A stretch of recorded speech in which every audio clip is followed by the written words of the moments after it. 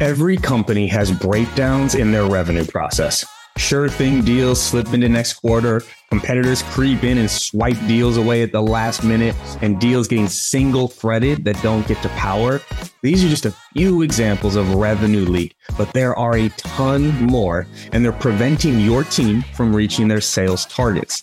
That's why I'm such a big fan of Clari's revenue platform. It's the only tool that actually helps leaders take control of their revenue and thrive through any market conditions, especially when things get tough. You can't afford to miss a single detail, but you also can't be leading by gut. Clari combines the science and the art of sales and sales leadership. So go to Clari.com if you want to answer the most important question in your business. Are you going to meet, beat, or miss on revenue?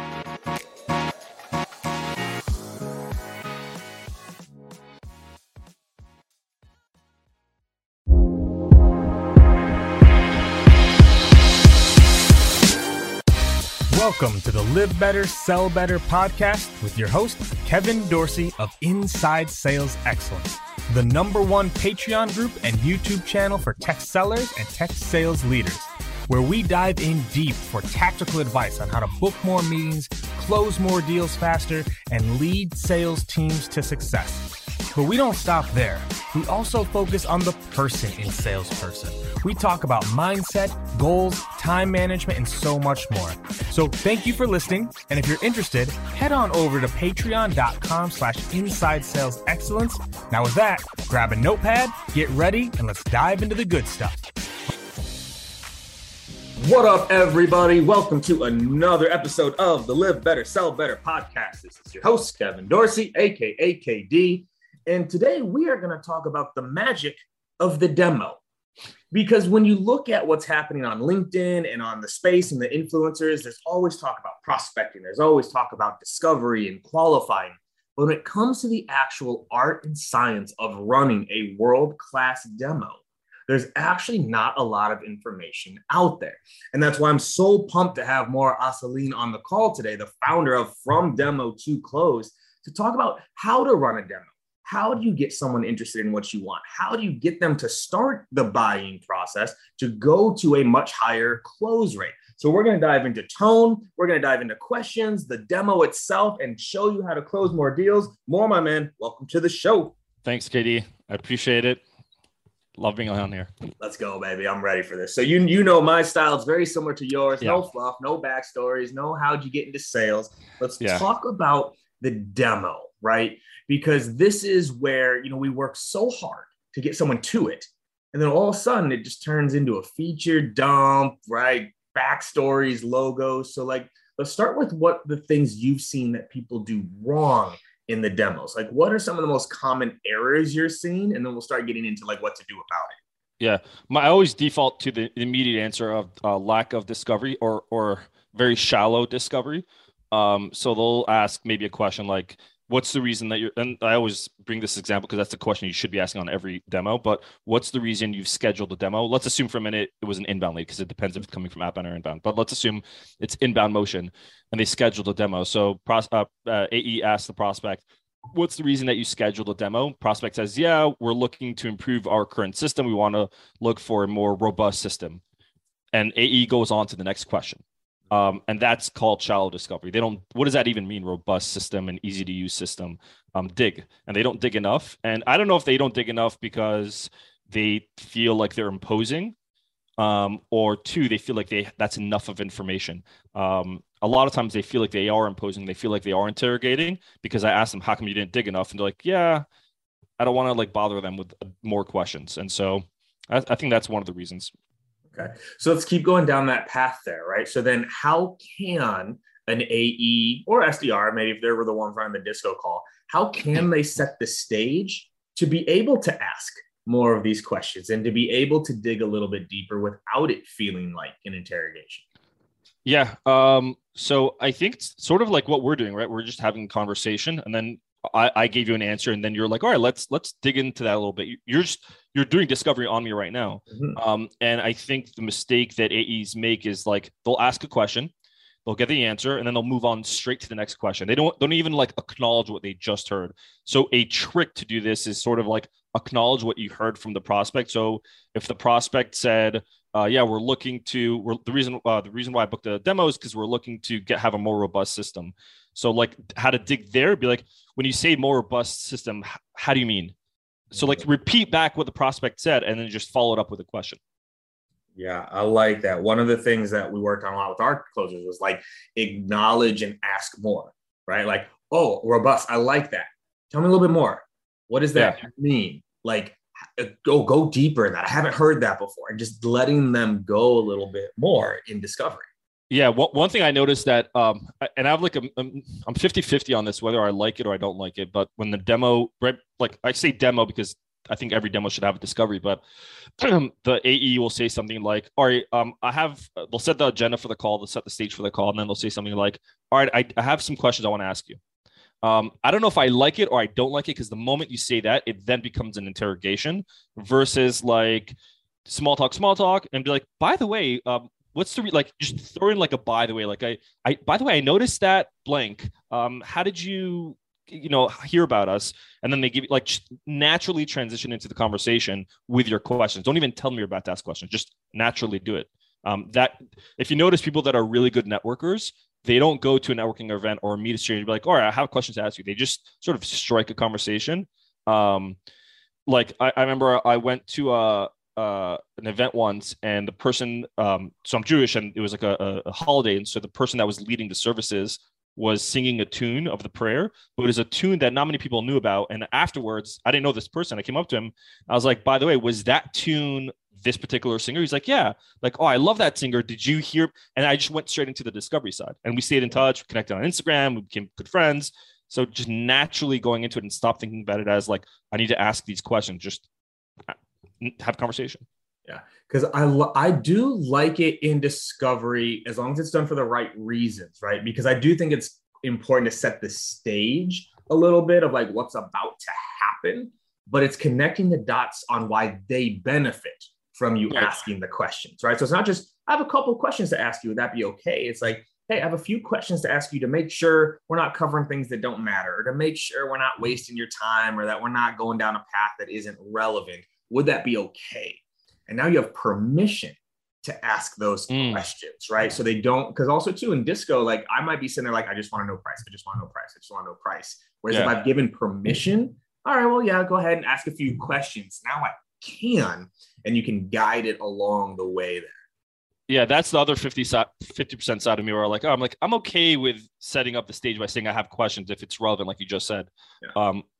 Yeah. So I'm always down the middle with that. But yeah, I mean, the trick is like to remove the interrogation side of it is just instead of jumping to the next question after you've got your answer, like it's sort of like a selfish thing. Like you got what you wanted. Now you're getting, you keep taking and taking and taking. And so providing some sort of feedback to that prospect after you get the answer and then moving on to your next question. I like that. And I think, and that's where, so a lot of reps miss in discovery for sure. They just completely miss it. But also, too, the next thing I see a lot, and I'd love your feedback on, is even if they did good discovery, they don't use it. It's like they asked the questions, and then it gets into the demo, and then nothing. So, like, how should they be using the information they learned in discovery in the demo? Yeah. So, I've seen that happen a lot where I've told an AE, ask about who else they're evaluating as far as competitor wise, and then justify your question to let them know that this way you can compare and contrast for them. But they never did on the demo. And then I call them out. I'm like, you're a liar. Then you lied to them. But going back to your question. So there are 3 questions I think are extremely important to find out before you even get started with a demo. It's the why, it's the goals, and it's the timeline. So the why would be like, hey, Kevin, I saw that you scheduled a demo. Curious, what's the reason you decided to schedule a demo? I'm looking for usually when I ask the what's the reason question, I'm getting a pain point / challenge response. Yeah, we're using this. We don't like it, blah, blah, blah, blah, blah. Whatever. Let's assume now I get the answer to the why question. The next question after I find out the challenge is your expectations, your goals. So, hey, Kevin, if you were to choose, whether it's us, whether it's Patient Pop, whether it's another competitor, what would success look like to you in the first 90 days? that usually gets me to get the prospect to talk about their goals and their aspirations and what they want, not necessarily what they need or what they want to solve, but what they want. And then, so now I have challenges and I have their goals. The next question I need to find out is the timeline question. Like, are they looking to accomplish this next year, next 6 months? What is it? So I'll say something like, hey, Kevin, so it sounds like what you're trying to do is you're currently losing money using XYZ software and you're spending about 4 hours a month. And what you'd like to get to is only work an hour a month and be able to work on blah, blah, blah, blah, blah, right? And you'll say, yes. Okay, so when would you like to accomplish that by? And then that usually gives me the timeline question where it's like, well, you need this yesterday, or we need this next quarter, or we need this next month as in the 31st or as in the 15th.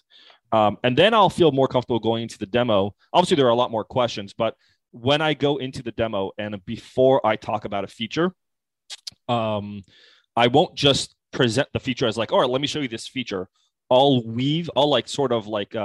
leverage what I've learned from Disco to present the feature. So I'll say something like, Kevin, you mentioned earlier that one of the things that you're spending a lot of time with every month is manually typing in the hours for everybody on the CRM. So one thing that I think will help you save about 2 hours a month is the ability to do X, Y, Z. Then I'll start talking about the feature.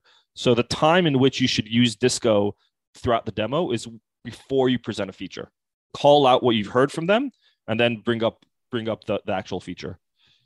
Yes, and I think that's so important. I want to get super tactical here real quick because one, I want people that are listening right now, I want you to go back and listen how he can't even help but do clarifying questions even while he's role playing. Like, did y'all catch that? He says, oh, like next month. Oh, by next month, do you mean like it's just so immediate for you to ask like the clarifying questions, which I love. Now, how do you remember to do this, or how do you remember to bring these things back up? Because I think people miss on this often. Like, hey, you ask the question, how are you remembering to connect the dots, or how are you bringing that back up into the demo? Yeah. So, I mean, this isn't a hack, because the real way to remember anything is pre and post demo repetition. So, like, how do you like? I used to play basketball in high school. I was on varsity. Like, how would I remember to do a certain move? I wouldn't remember to do it on the spot. I'd remember it by watching gameplay footage or going back to the. So the only way to remember is to practice after the call and then before the call. So role playing before the call, after the call. If you do this enough time, where practicing is just like waking up and brushing your teeth. It's just sort of a routine. You'll naturally just remember. I mean, one of the things if you were to join, even if I were to join a company now and do demos, I'd probably tank. I wouldn't do the demos the way I'm preaching it, because there's a learning curve. So the way I would remember things to remind myself, like, oh, make sure to ask this. I would take a little sticky note and then just like very small, like big letters, but like very few letters, put it on my computer screen. And hopefully I'll remember to look at it. But otherwise, there is no hack to remember it, in my opinion. I think the way to do it is just practice enough times where it becomes second nature. Yeah, no, for sure. And that's the confidence to do it. I will give a little hack here, and salespeople aren't going to like this hack, but it actually works. Take notes, y'all. Take notes, but keep them in front of them. And what I teach my team is called the T method, right? So you draw like a T on a piece of paper. On the left side, you're writing down what they said. On the right side, you're tracking how often you can bring it back up. Right. So someone says that, like, yeah, like, dude, we're wasting 2 hours. You write down wasting 2 hours. And then you keep track. How many times can you bring back up wasting 2 hours on that demo? But we trust our memories in sales too much. Yeah. Right. Because let's be honest, salespeople, when we're asking these questions, are we always listening, or are we like asking the questions, but we're thinking about what we're going to ask next? So take notes on these calls too. Yeah. You know, something, when I used to interview AEs, one of the criteria for them to even be considered for the role is how fast they type. So I would do a typing test. And the reason why it was so important, because I want them to be able to listen and type at the same time and not look at the keyboard. It's so like, when I'm listening to a call, I will write down not only like what you say, but how you say it. So like, Kevin sounded frustrated, whatever it is, right? Like when he said this. Yes. So typing fast is really important. Going to your point, yeah, I guess that is a hack to keep the notes. So I'll usually have, like, obviously I have two screens, and on one screen I have my CRM open with the note section opened up. And I have, if you're using HubSpot, let's say, HubSpot has a feature called snippets where you can say like hashtag D is like a keyword keyword that you can save. And when you click #D, it'll populate all your questions that you've created before. And so that's an easy way to not have to type up all the questions. It's in advance. And then always have that notepad open. I think where AEs like freak out, or they, like what you said, they forget, is they feel they don't have control. They don't feel comfortable like with silence. Like they're like just jumping on to next thing. So like I've been on a call where I wanted to like ask the prospect something, and because I was like confident on the call, I'd be like, Kevin, I wanted to ask you something. What was it? Like I'll feel comfortable in that moment, and I'll look up the question, be like, there it is. That's what I wanted to ask you. And I'll ask that question. Mm-hmm. It's so crucial there. And like, again, these are tactics, y'all, that I want you to listen, not just what he's saying, but also what he has. He has his questions ready. He has them in front of him, right? This isn't like you get no bonus points for not using your script or checklist on a call. You get no bonus points for that. No one's like, oh, great job, you didn't have your questions in front of you. Have them ready, y'all. And you can hear it in his voice. You can say, okay, great. You know what? I think we have what we have here. Let me I totally forgot to ask you, like, when are you hoping to get this done? Yeah. Right.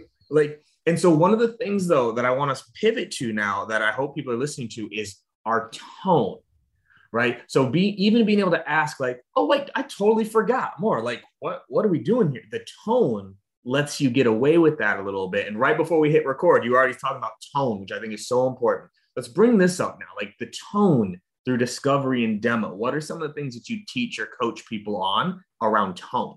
Yeah. So tone, like one thing I say about tone is like, what is it? It's so if you were to type up an email, let's say, and you wanted to like emphasize certain words like free or like only, what would you do? You would bold the word only, you would underline free, like you would create contrast in the email and the words. And so tonality is exact same thing, except you're not writing, you're talking. And so tonality provides contrast in what you're saying. And so there are like the framework for tone of voice. It's the tone of voice, which is what I call like voice sentiment, which is like your emphasis. So like you said, I forgot to ask you, you did that role play. Oh, I forgot to ask you. That sentiment was like, oh shit, I forgot. Like, hold on. It was a certain feeling that I felt. Pace of speech, that's how fast or slow you're saying the words. So you could say something like, an example, if you're able to migrate someone's data in just 10 minutes, you can say the word in just 10 minutes, either really fast to show that it's quick or really slow. So, hey, Kevin, if you sign up with Patient Pop today, we'd be able to migrate your data in just 10 minutes. I slowed down the words in just 10 minutes. And then the last part of the framework is fluctuation of voice. So that's your high or low pitch. So like the perfect, I do this every time. We'll do a little experiment. I do this in my workshop. I want you to say the word like tiny, just like say it. Tiny. Okay. Now, I want you to say it again, but before you say it, I want you to like envision in your head what tiny actually looks like visualize it, and then say it again. Tiny. All right. So if you were to close your eyes and listen to that, you said it the first time, tiny. The second time you said it was tiny. And like when I do this in the workshop, I have everyone, they go like this, tiny, and everybody's like eyes squint and their fingers go, do the same thing. Huge, huge. And then now visualize it. Huge. Eyebrows go up, eyes widen up. And so these are three things that you can play with when you're talking about tone of voice. The easiest way to do it is just to get animated.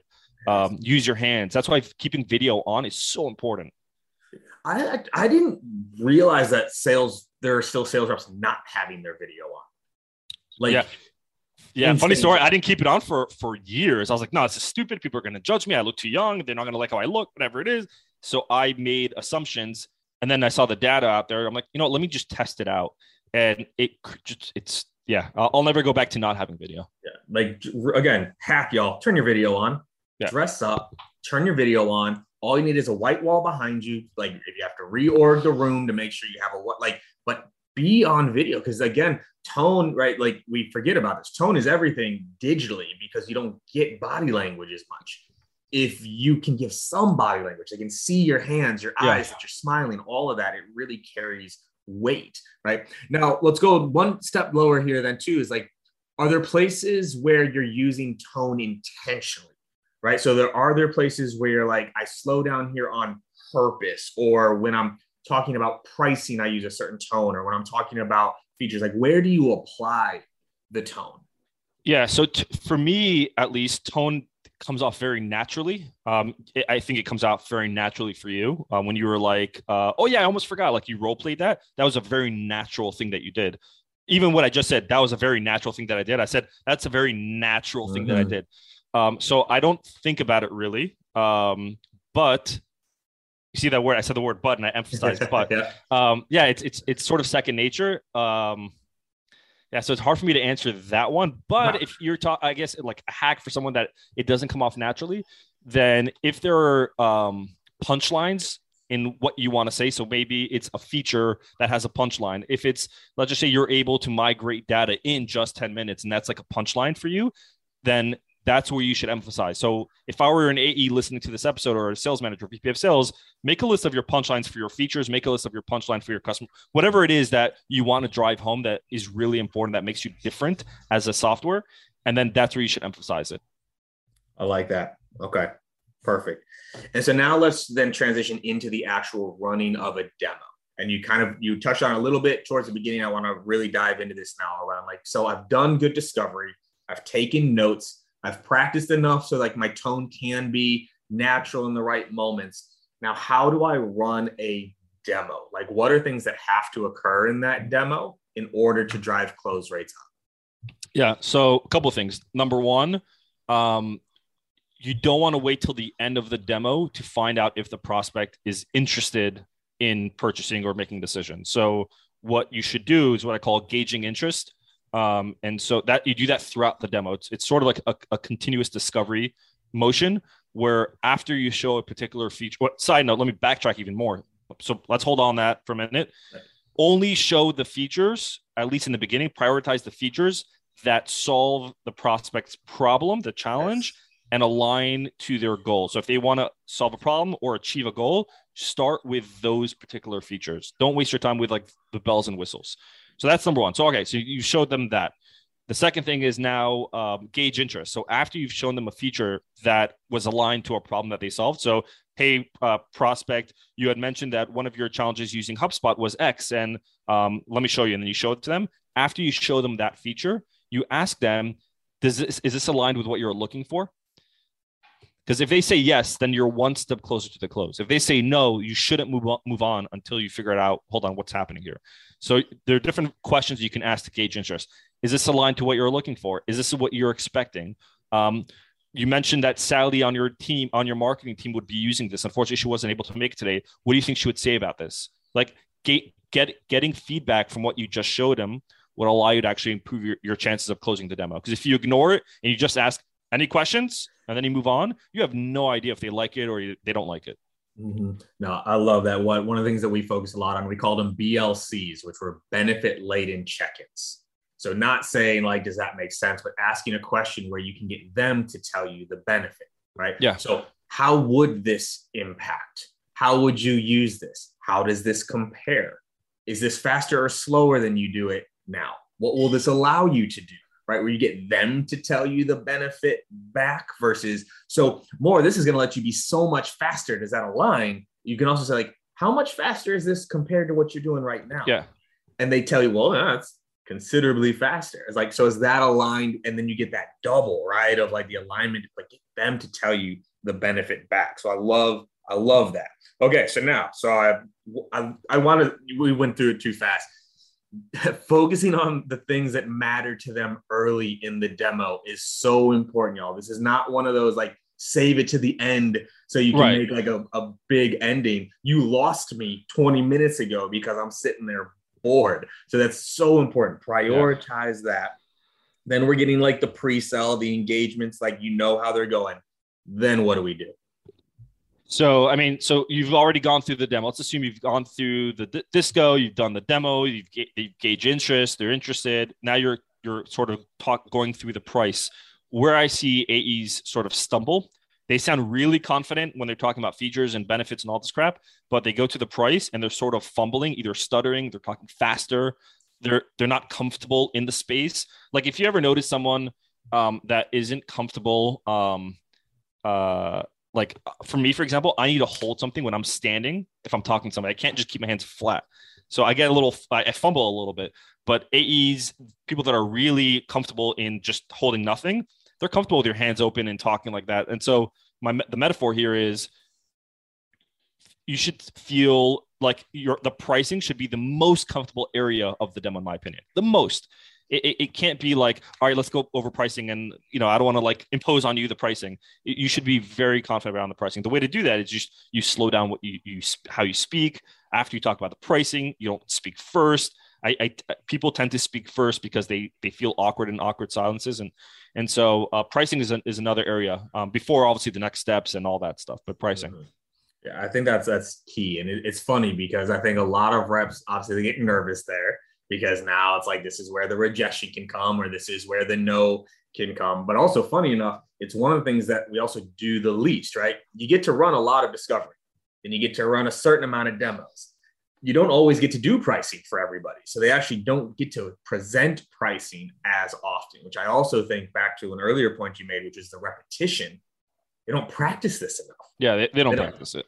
No one practices like the segments of this, right? Everyone practices that demo, then pricing, negotiation, the trade, the back and forth. They don't do those things, right? And so one of the things that you talk about in your content, right, is like, creeping towards this 50% close rate, being able to close 50%.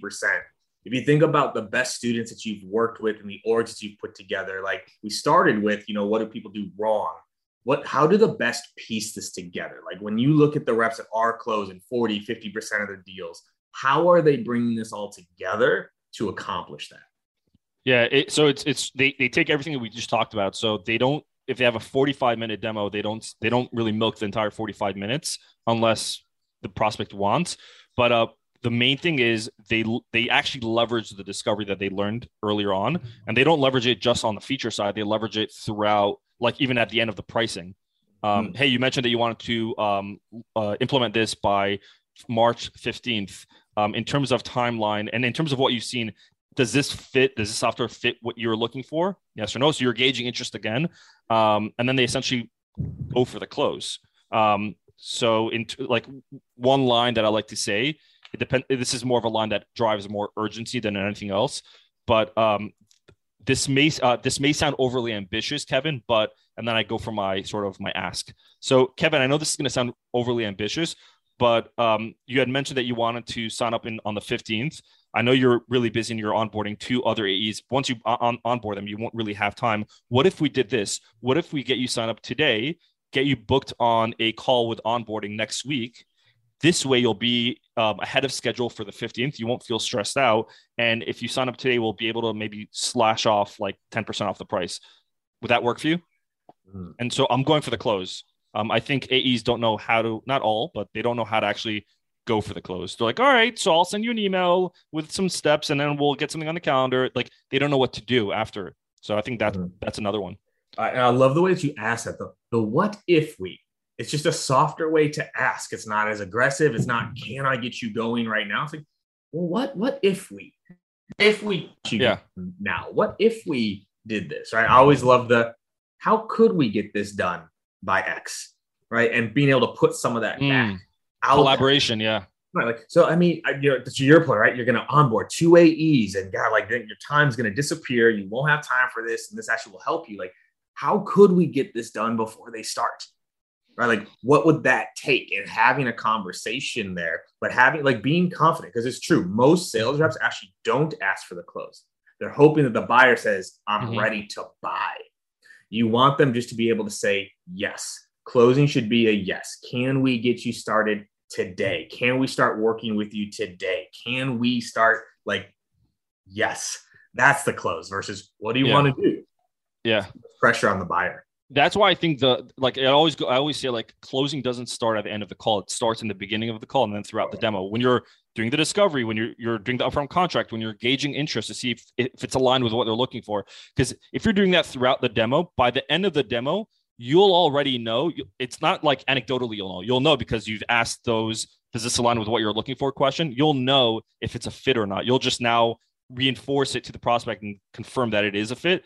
And then if it's like I heard a demo yesterday. I was listening to a call of an AE, and the prospect was clearly like, "Yes, I like this. I'm interested." And the AE was sort of like fumbling on the demo. They could have asked right then and there. So, Kevin, it sounds like it is a fit. My next question is, what can I do today to earn your business? Like just a straight up question. And you should ask that question when like everything is aligned. If you obviously like, there's a lot of like, I'll get back to you on this because I'm not really sure of the answer, whatever it is, then maybe don't ask that question. Use that for a follow-up. But yeah. No, I think that it's so important, y'all. And I've said this a lot on podcasts and on stage and things like that. The close to me is the least exciting part of this sale. Yeah. The close is easy. Getting someone ready to close is the hard part. And that's what we've been talking about today is how do you get someone to that peak emotional and rational state to say, yes, I'm willing to change, right? Yes, I'm willing to do this, which is the last question I wanted to dive into before we wrap up is, how do you get people to move away from what they're doing right now? Because so often, right, the number one reason deals lose is no change occurs, right? They don't go with you, but they also don't go with somebody else. They never actually make that change. So do you have like ways or tactics or ideas on like how to move people away from what they're doing right now so that they're ready for that change?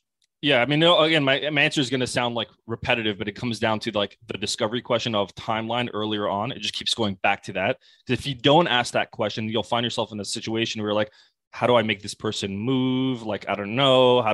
Someone messaged me the other day. How do I send an email to get them to close? And I asked them, do you know what their timeline is? And they said, no. I was like, then how can you ask them to close? But let's assume for a minute that you're obviously selling an SMB type of software, not enterprise, where it really is just signing up and testing it out. And so one of the things that you to do is to get them sticky with the software. And so if you're on the call, you could do something like this. Hey, Kevin, why don't we do this? You mentioned that you want to be able to play around with this. So let's create a free trial for you right now. Like, I'm not even going to ask them. I'm just going to do it. And then I'll create the free trial for them. If they stop me, then fine, they'll stop me. And then I'll get them to sign up for the free trial so they can actually test it. And then I'll set up like the next steps agenda for them on the calendar. I'll say something like, so Kevin, you know what? Like, I know you're really busy and typically I know you're looking at this and you're probably looking at a bunch of stuff. And I know that you'll need it, but if you don't actually I'll feel confident enough to call out that people like you won't actually do anything because you just get so busy.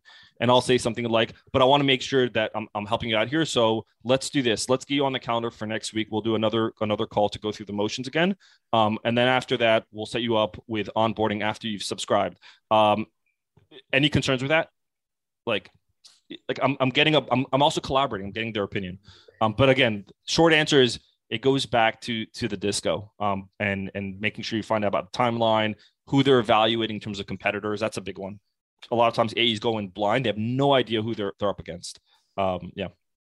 No, and I love that. And I want people to go back and listen again to the difference between what he's asking versus where he's guiding. Let's set this up. Let's get something on the calendar. Let's do this. This is the next best thing for us to do here. And you guide them, because we do forget this, I think, often in sales. We sell this every day. Our buyers buy it once. And so they may not know a good timeline. They may not know the right good steps, right? They'll just say, yes, send me an email. And they don't even know what the best steps are in order to actually bring this across the line. And so being that guide of saying, so normally legal gets involved next, and we both know legal is going to tear this contract apart. So why don't we go through it together first? You can get ahead of it and then we can send it off, right? And like being that guide on how to buy, I think is overlooked often by salespeople. Yeah, I think salespeople also need to focus more about like what's in it for them versus what's in it for me. So when they're setting up next steps because their manager told them to, they're thinking about it as in like, what's in it for me as the rep?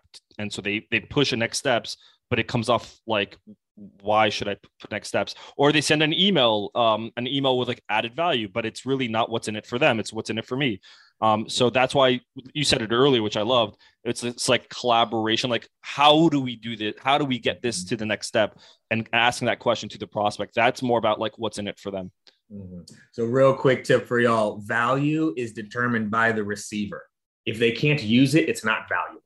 So just keep that in mind. That value-based follow-up or that value-based prospecting, if they can't use what you gave them, it is not valuable. So just remember that. Yeah, 100%. More, my man. This is exactly what I was hoping it to be. Because again, this stuff doesn't get talked about enough out there. So I want to wrap with, kind of the final question we always go through, right? Because the name of the podcast is Live Better, Sell Better, right? Because I do have this weird idea that if we took better care of ourselves, if we had more energy, if we had more joy and happiness and fulfillment, that the sales also would improve. What would your live better advice be for people listening? I do this every morning. So I we'll go about our day, and then we'll get stuck and we'll think that the computer and the world that's happening on the other side, like software, sales, or whatever it is like the center of the universe. And like we sort of like tunnel vision, we ignore everything around us.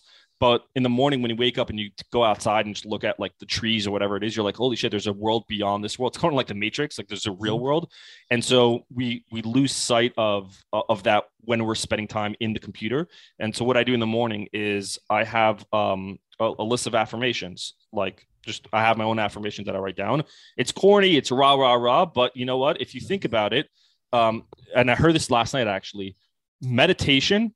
What is meditation? It's being able to sort of imagine and use your brain to imagine something and calm yourself down and live in the moment. If someone's being really negative or being really angry or being really sad or whatever it is, what are they doing? They're essentially meditating. They're just meditating on the wrong thing. They're using their brain to imagine things that are negative. So I think the way to anchor your day is to meditate properly earlier in the morning and by just doing affirmations. Like we do such negative self-talk all the time. We're essentially doing affirmations all the time, but it's just negative affirmations. Just fight fire with fire, do positive affirmations, repeat the same things over and over and over again throughout the day. Like my affirmation doc paper is like literally right here. I was just going to say, I got my cards here, right at the desk. Right here. And if I feel for the moment that I'm feeling stressed out and I'm like losing sight of reality, I'll pull it up. I'll close the camera. I'll step aside. I'm still in my environment, my stressful environment. And then I'll say my affirmations. It's easy to be not stressed when you're not in the stressful environment. But if you're able to do that in the environment, that's better. But affirmations, I do this in the morning. I love it. It's funny, man. I was like, I got my cards right there. Yeah. Like just the same idea in between a meeting, right before something, like just flip through them a little bit and just reinforce who you need 100%. Who you need to be, right? And so, more, my man, this was phenomenal. Where can people get more of you? Where can they follow you? Where can they get more of your content? Yeah, they can follow me on LinkedIn. You can listen to my podcast, SaaS Talks from Lead to Close. I don't talk about prospecting. It's all in like once you actually get the lead. Check out my podcast, SaaS Talks from Lead to Close. Follow me on LinkedIn. I have a newsletter, FTC newsletter. It's on my feature section. Yeah. Yeah, my man. Well, I appreciate you, your energy, your insights, your tactics here. Thank you so much, my dude. This was great. Thanks, man. Appreciate it.